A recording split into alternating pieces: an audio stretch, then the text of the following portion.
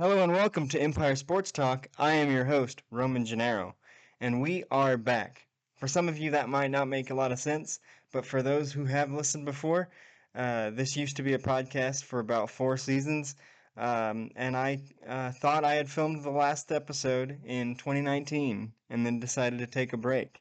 What with jobs and other responsibilities, it became a lot, but I realized that I missed it. I realized that podcasting and talking about sports is what I wanted to be doing, and I needed a little bit more of things I wanted to do in my life. So, we are back. This is season 5. Some of you may be hearing this for the first time, but to me, this is season 5. It is the same show, but we're going to try to do it a little bit differently this time. So we're going to talk about sports. We're going to talk about the headlines each week, and I can't wait to hear what some of y'all think. It has been a crazy time in the NFL. You know, we're right here in the middle of free agency, and man, that's proving to be about as busy as we've ever seen. But not just that, there have been a lot of trades that have been head scratchers. I think the biggest head scratcher for some people was the Devontae Adams trade to the Las Vegas Raiders. And I remember I was at my parents' house that weekend, and my dad and I were scratching our heads about it because the whole thing, the whole drama with Aaron Rodgers was, he didn't want to come back to the Packers unless they franchise tagged Devontae Adams and built a team around him to pursue a championship.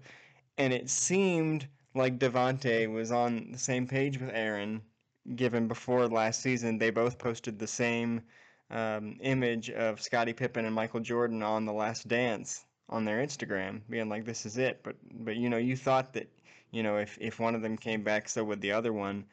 And I have to imagine that when it was negotiated that Aaron would come back, that he expected Devontae to also be back. And so to see Devontae get traded days after Aaron um, agreed to come back to the Packers, it was beyond shocking. And not only that, but we haven't really heard from Aaron since that happened.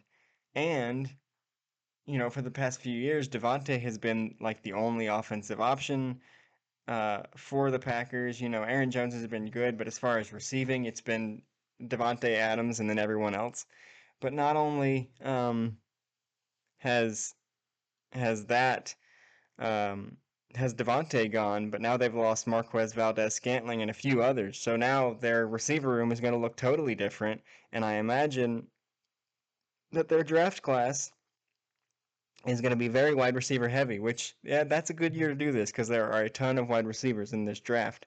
But not only Devontae Adams, but the trade that was the most curious to me was Tyreek Hill.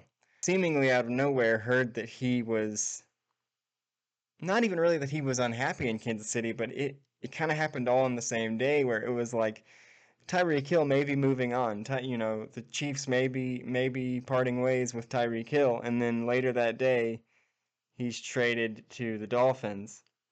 And it sounded from his press conference like he asked them for that trade, which this doesn't make sense to me for a couple of reasons. If Tyreek Hill was the one to ask for the trade, why? Like, you're on the best team in football. You're on a team that's poised to be Super Bowl contenders for the next decade, and you want to go to the Dolphins, who barely missed the playoffs with a head coach who is controversially not there anymore. Um, sure, the Dolphins are on their way up, and maybe you could be a part of that, and maybe you get to the playoffs. But the Chiefs, you're not going to find a better quarterback or head coach than Patrick Mahomes and Andy Reid. If it was about money, I understand that like you're going for security and long term. But when you make it to a professional sport, the goal is always to win championships. No matter what team you're on, you're going to be making great money. So, me personally, I would rather make slightly less on a winning team than being the highest paid at my position on a fringe playoff team or on a losing team. But we see more and more with players that really doesn't matter, you know. And it's kind of a lose-lose where if a player chases the money, it's winning doesn't matter. But if a player chases rings, we call them we brand them as a ring chaser, and that's not good either. So it's kind of a lose-lose for players, I guess. You could look at it that way. I don't think that. For me, if it was me, it would be more important to win, and the Chiefs are set up to win for the next decade, and the Dolphins aren't. I think the big winner in this is Tua Tagovailoa, who now is going to have Jalen Waddle and Tyreek Hill on the same field to throw to. That's awesome for him, but I don't see, maybe they make the playoffs with this new head coach. We don't know, but that was a bit curious to me. Amari Cooper being traded to the Cleveland Browns was a little bit shocking. Um, because the Cowboys are seemingly building toward a championship, and Amari Cooper was part of that impressive wide receiver room that now is going to have to fill that space. Like I said, for both the Chiefs and the Cowboys, maybe they feel like they can fill those vacancies in a very deep wide receiver class. But in the case of Tyreek Hill, you can't replace that speed. You can't replace that ability. And Amari Cooper is also a very, very good receiver. So I don't know if you're just gonna automatically fill those slots. That is a bit concerning to me. The next two that caught my attention are kind of a package deal, and that is Matt Ryan and Carson Wentz. Now, when I do these shows, I try my best. I try to be objective, because that's the goal of any podcaster, of any sportscaster, of any um, talk show person, to be objective, and I can do that better than most people. But I'm also not somebody that's going to shy away from talking about my favorite teams, or you're going to know who I favor, but it's not going to affect what I talk about. That being said, you can see that I'm wearing both a Braves hat and a Braves hoodie right now, so I'll get to that in a minute. But first, I want to talk about Matt Ryan and Carson Wentz. I was one of the ones. I grew up a Colts fan, being even though I live in Florida, because I was a huge Peyton Manning fan. So I attached myself to that team. Um, Throughout my childhood. And my second team during that time was Atlanta, so this is kind of a double whammy. But when Carson Wentz was traded to Indianapolis, I was maybe one of the few that was thrilled about it. I'd been a Carson Wentz fan for several years, and I recognized that the 2017 year that he was healthy for 13 weeks, he was the best player in the NFL. And I was with Frank Reich as his coach, one of his position coaches. And so when the idea of him reuniting with Frank in Indy came, I was really, really excited um, for that to happen, to see what could happen. And the Colts had a crazy season from Jonathan Taylor. He's going to be a force in this league for a long time. But come week 18 or come week 17 and 18, all the Colts had to do was win one game, and they were in the playoffs. Now, as a fan, I gave them a pass in week 17 because they were playing the Raiders, who were a very good team. So I was like, it's a close loss against a playoff team. It's fine. We'll get the Jags next week because the Colts played the Jags in Jacksonville in week 18. All they had to do was win. Now, for the last several years, the Colts have struggled beating Jacksonville at home, despite Jacksonville's year-to-year struggles. And I was in the building for that Jags game. I was in the stadium watching the Colts uh, play, and I've been to Jags games a few times because I live in Jacksonville. and every time I've rooted for the other team. But this time it was to see my favorite team and a player that I really liked. Nothing went right that day. Uh, Jonathan Taylor couldn't get going. The Jags defense was swarming. Uh, Carson Wentz got sacked several times. The Jags won. The Colts missed the playoffs. And it seems unfair that from the moment that happened, all of the blame was placed on Carson Wentz. And I know he had caused a little bit of controversy with his exit from Philly and the contract with the snaps possibly being a downer to Philly and all this sort of stuff and his vaccination stuff. I understand that he was a little bit controversial, but I felt like too much of the blame for that last game was put on Carson Wentz. Like, listen, you were one win from the playoffs. You fielded the best team you fielded in years. You miss the playoffs. You blame it all on the quarterback, and you bail. And I hear that they're talking about, oh, he didn't have that many yardage or that much yardage, and his QBR wasn't that high, and his touchdown to interception ratio, blah blah blah blah blah. But I was like, but my thought on that is, you have Jonathan Taylor. Within a few weeks of the season, you realized you were a running team, and he was carrying the load. I don't see the Titans griping about the numbers that Ryan Tannehill puts up because Ryan Tannehill's main job right now in Tennessee is to hand the ball to Derrick Henry. And that was what Carson Wentz's main job was in Indy for most of the season. So I don't think it's fair that the Colts laid all the blame on Carson Wentz, and now he's been traded to Washington, and I, for one, am rooting for a nice rebound for him.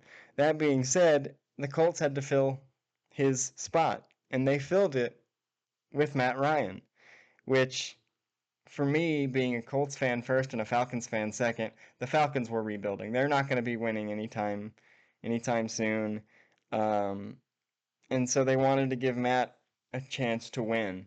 And so they sent him to Indy, and I'm super excited about that. Because it's always good when you're a fan of a team. It's always good to hear uh, that both Matt Ryan and Baker Mayfield, when he left Cleveland, said, if I'm going to leave, there's only one place I want to go. And they both said Indianapolis. And so when you're a fan of a team, you want to hear that like your team is the one destination that big name players want to go to. So I'm looking forward to a fresh start for Matt Ryan. And the rumor is that a lot of Colts players and a lot of people around the league are wanting a Julio Jones reunion in Indianapolis, and I would love to see that happen. So come on, Julio, come to Indy. Uh, but the NFL free agency and trades has been crazy. My day job is working for a team that makes a company that makes all the jerseys. So that with all the movement, that leaves us pretty busy. Next thing I want to touch on, LeBron James moved into second place all time on the NBA scoring list, and I want to take just a second to I'm anyone who's heard the show before or talked to me about sports at all knows I'm not the biggest LeBron James fan. Um, but I have to give it to him. He moved into second all time on the list, um, and he moved past Karl Malone to do that. And he did that, and he passed Karl Malone in 110 fewer games and 2,000 fewer minutes. So I have to give it to him, his longevity, his domination of the league. Granted, the last couple of years have been a little bit tough, but he's what, 37, so that's going to happen. It's going to happen in a big body like LeBron's. It's going to start breaking down. It's going to, sprained ankles are going to be a little more serious than they were when he was 23, 24. I want to give him credit for moving into second all time. But what I really want to touch on is, does that mean at all that makes him the GOAT? And if it doesn't, what's it gonna take?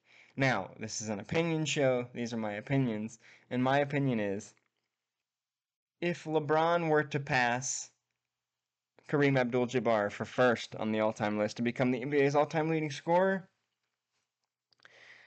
I will start having the conversation with you. But right now, even though he's passed Michael on the list, even though he's played longer than Michael played, Michael Jordan is still the definitive GOAT of the NBA. And it has nothing to do with statistics.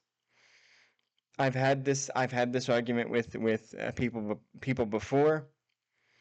When you're talking about the greatest of all time, that is a subjective conversation. Only in the NHL is it like, yep, there's one, that's it, not even close, and that's Wayne Gretzky. Even the numbers back that up. And hockey's the only sport where you can say this is the number one greatest player of all time, because that's really hard to do in football because the longevities and the positions are so different. It's hard to be like, oh, well, this wide receiver should be GOAT before this quarterback, or this defensive lineman should be ahead of this running back, because how do you quantify that? How do you quantify the differences between the players? And you could say the same for basketball, that centers and point guards are different, and shooting guards and power forwards are different. But in today's NBA, that's less the case, because thanks to players like LeBron, positionless basketball now exists. Positionless basketball, 1 and 5 are interchangeable. LeBron plays both, all this sort of stuff. So, in my opinion, LeBron James, his only path to being the GOAT is passing Kareem Abdul-Jabbar and possibly another title. The reason why it's MJ for me, it has nothing to do with basketball. Michael Jordan had a ferocity and tenacity that he was going to win at all cost. Michael Jordan would invent stories to motivate himself. Things that didn't even happen. And he would say, oh yeah, that happened. I'm going to go beat this guy's behind. And Michael was somebody who was, I'm going to go out there every night because somewhere in that crowd is someone who's never seen me play before. And so I'm going to go put on a show for them. LeBron James plays in an era where, oh, we're resting, we're doing load management, we're doing this, and actively being flustered on the court, actively doing these things. Like, Michael Jordan and LeBron James are in no way made of the same material. Michael Jordan is win at all costs, motivate at all costs. LeBron James is about the brand. LeBron James is about playing with his friends. And as we see from the Lakers season, playing with his friends isn't working out so well. Michael Jordan made players better. Probably one of the biggest arguments for LeBron over Michael that I've heard is that when Michael left the Bulls for that year and a half period, they were still good. They still, were going to make the playoffs. Scottie was still there. They were still a decent team. Every time LeBron's left a team, they've gone through a drought. And you could argue like, oh, look how transformative LeBron is. Look how dominant LeBron is. Yes, that's true, and I'm not taking that away from him. That is a plus for him. But what I choose to see that as is Michael makes his teammates better. He pushes his teammates to get 100% out of them. He motivated his teammates to work. Nobody could be as good as Michael was, but he motivated his teammates to work as hard as he did. He motivated his teammates to push as hard as he did. So when he left, yes, there was a gigantic hole by his absence, but the team was better equipped to go on without him. LeBron leaves the team, and he even takes some players with him sometimes, and they fall into a hole. And while one could choose to say, oh, it's because, LeBron is more dominant than Michael, but I choose to say, no, it's because Michael pushed his teammates harder. Michael motivated his teammates to be better. He made his teammates better. And so when he was not there, they had the mentality to move on without him. To me, it's not a contest right now. As it stands today, it's not a contest. Michael Jordan is the all-time best player in the NBA, and it has very little to do with statistical significance. I want to take a minute to talk about this guy right here, Freddie Freeman. As a Braves fan, 2021 was a fantastic season, and I am so excited to run it back in 2022 with the players that are on the team. But one player who's significantly not on the team is Freddie. He got his trophy. That's the greatest thing the team could have done for him. But Freddie moved on. And that's honestly that's hard for me. And that's hard for a lot of Braves fans. And no matter who is on the field for the Braves in about a week when the season starts up, thank goodness for that. I'll be behind them. I'll be there, I'll be cheering them on, I'll be watching every game. But the way the Freddie Freeman situation was handled was ugly. It was dirty. It was wrong. Freddie had previously rejected a 5-year, $140 million offer from the Braves. Now, should the deal have been done before this last season? Absolutely. It should have been done when he won the MVP. They should have been like, let's lock you up. Let's make this happen that you never put on another uniform in your career. And he said multiple times, including immediately following the title, he said, I never want to wear another uniform. I never want to play for another team than the Atlanta Braves. All of it was there for the reunion. And then the lockout happened. But I'm not going to blame the lockout for Freddie choosing the Dodgers because, like I said, the deal should have been done 1 year earlier. So Freddie had rejected a 5-year, $140 million offer from the Braves with the rumor that the sticking point was a 6th year. It wasn't necessarily about the money, but the sticking point was a 6th year. He's 32. He wanted a contract through his age 38 season. The Braves didn't want to give him that. They wanted 5 years instead of 6, and so that was the delay.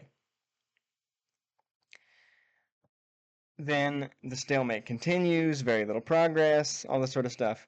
Then the Braves shocked the world about 2 weeks ago when they traded for Matt Olson, a first baseman who is 5 years younger than Freddie, who is an Atlanta native.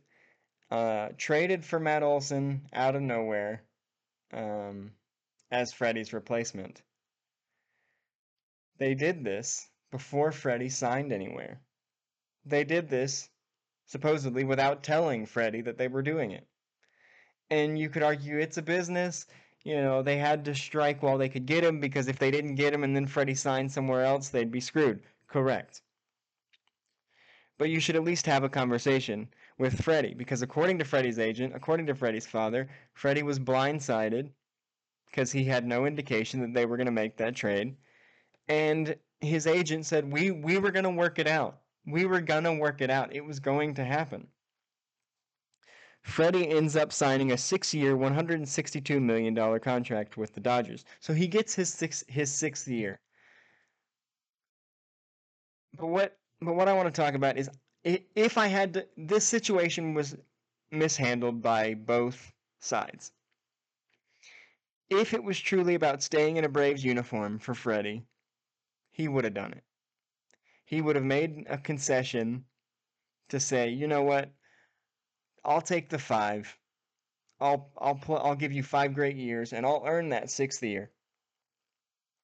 He could have taken it. This all could have been avoided, but he didn't. But he waited, and he waited, and there was no word to his teammates or his coaches until there was a shortened off season because of the lockout. And so you knew that there was going to be an all-out sprint for free agents to find teams. Freddie waited. Freddie didn't say anything. There was no news. The Braves had to do what the Braves had to do. But what I don't like, and if I had to lay blame on someone for the situation, I would blame the Braves GM Alex Anthopoulos. Because If you truly wanted to bring a player back, a player as beloved and transformative as Freddie Freeman, 1 year should not be the hangup. To say, I've heard arguments that says, oh, Matt Olson is younger. Oh, Matt Olson's comparable. Matt Olson's better than Freddie Freeman. First of all, that argument is baloney. I like Matt Olson. I'm excited to have Matt Olson. In fact, I was a fan of Matt Olson when he was in Oakland because I thought he was a great player. I was playing a few years ago. Was playing MLB The Show, and I had a franchise with the Braves, and I don't remember. I think Freddie got injured and was out for the year, and I traded for Matt Olson to take his spot. So it's kind of weird that it happened that way. But nothing against Matt Olson. I will be 100% Matt Olson's biggest fan in about a week. But to not tell Freddie, to not give him a call, to not have that conversation. Freddie Freeman was more than a first baseman. He was more than statistics. He was the backbone of a franchise who went through a rebuild. He was a young player coming into a rebuilding franchise who could have said, "I don't want to stick around for a rebuild. I don't want to do that." But he chose to stay for the lean years in the middle of the 2010s. He chose to ride it out because he knew something was coming. 2018 was a great year for the Braves because while they made the playoffs and lost in the first round, it was great because nobody expected them to be there. The fans didn't expect that to be a playoff year. The players didn't expect that to be a playoff year. The analysts, nobody did. But they were ahead of schedule from what other people thought they had. And they made the playoffs. And Freddie was on record as saying, "This is why I stayed, because I knew this was coming."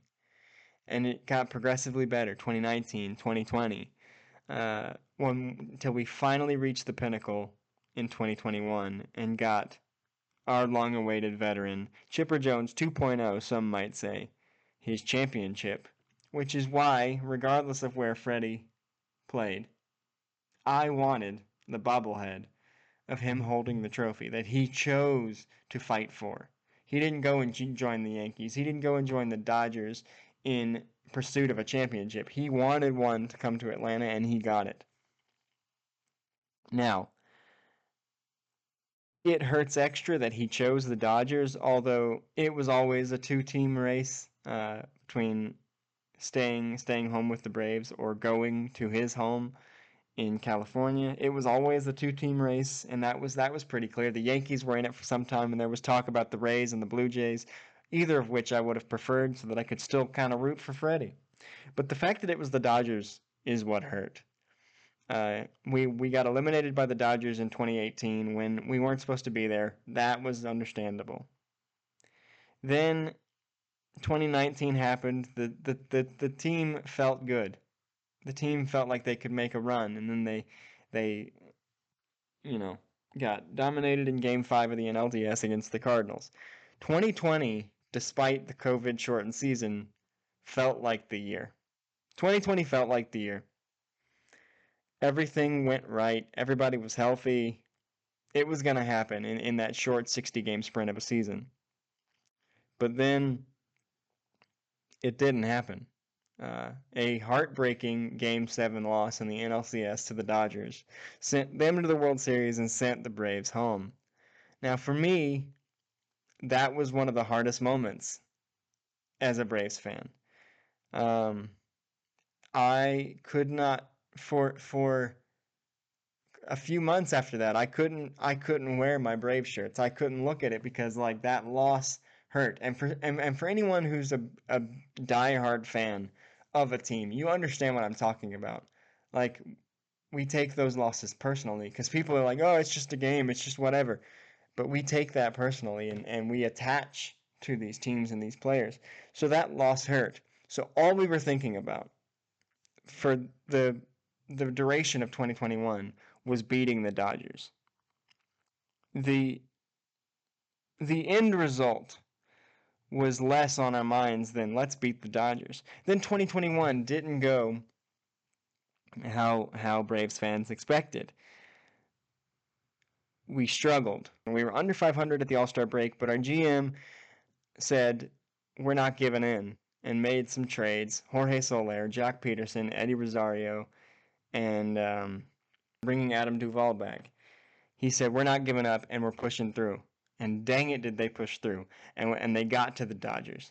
And they beat the Dodgers. And that was huge. Because that was redemption. When the Braves won the World Series, the night it happened, I was thrilled. There's video evidence of that will not see the light of day. I was so happy. But in the days and weeks following that, after I had spent way too much money on World Series champion merchandise, it never sunk in. It never felt real. I never fully could let it be. And I think, looking back on it now, I think it was because I knew the lockout was happening. I knew the lockout was coming. I knew that this season was facing some trouble. Thank goodness we're still playing 162. And I knew that Freddie was going to be a free agent. So those things kind of clouded the celebration for me.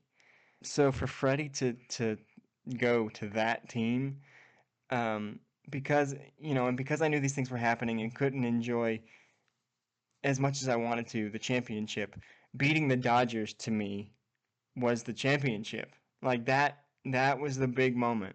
Like winning it all is obviously what you want to do, but sometimes because of situations, there are other things.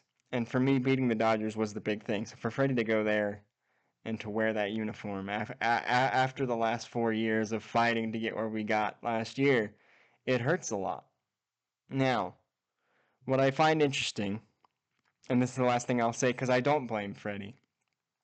I don't blame Freddie. I'm still a Freddie Freeman fan. I hate the choice that he made. Because for me, the blame goes to Anthopoulos. You know, a guy wins an MVP one season and leads a World Series team the next, and you're fighting with him over 1 year.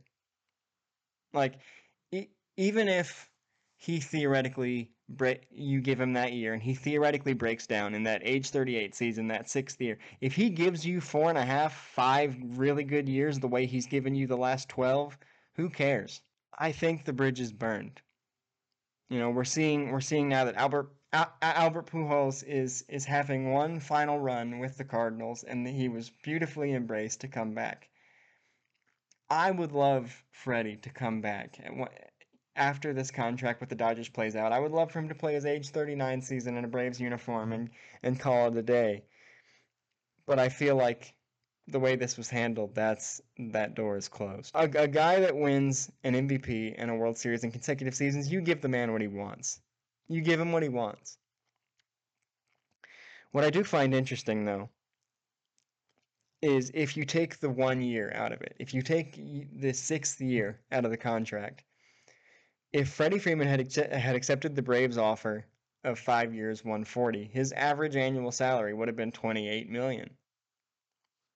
The offer he accepted, 6 years for 162 for the Dodgers, the average annual value is $27 million. So very obviously, it wasn't about money. He wanted that extra year of security, and Alex Anthopoulos couldn't give it to him because he accepted less money to go to the Dodgers than the Braves offered, if you look at with AAV. So it wasn't about money. It was about security. It was about knowing where he was going to play out his career. It was 1 year. He asked for 1 year, and you couldn't give it to him. So I don't blame Freddie Freeman. We want to talk about loyalty. I don't blame Freddie. What did he handle it well? No. It was horribly mishandled by both sides. But it's not on Freddie. He should have made his choice a lot sooner. Maybe this could have been avoided. But this should have been handled 1 year sooner. This should have been handled after the 2020 season. Said you're not playing anywhere else. Because he had said that for years, not just 2021. He had said that for years, that he never wanted to put on another uniform.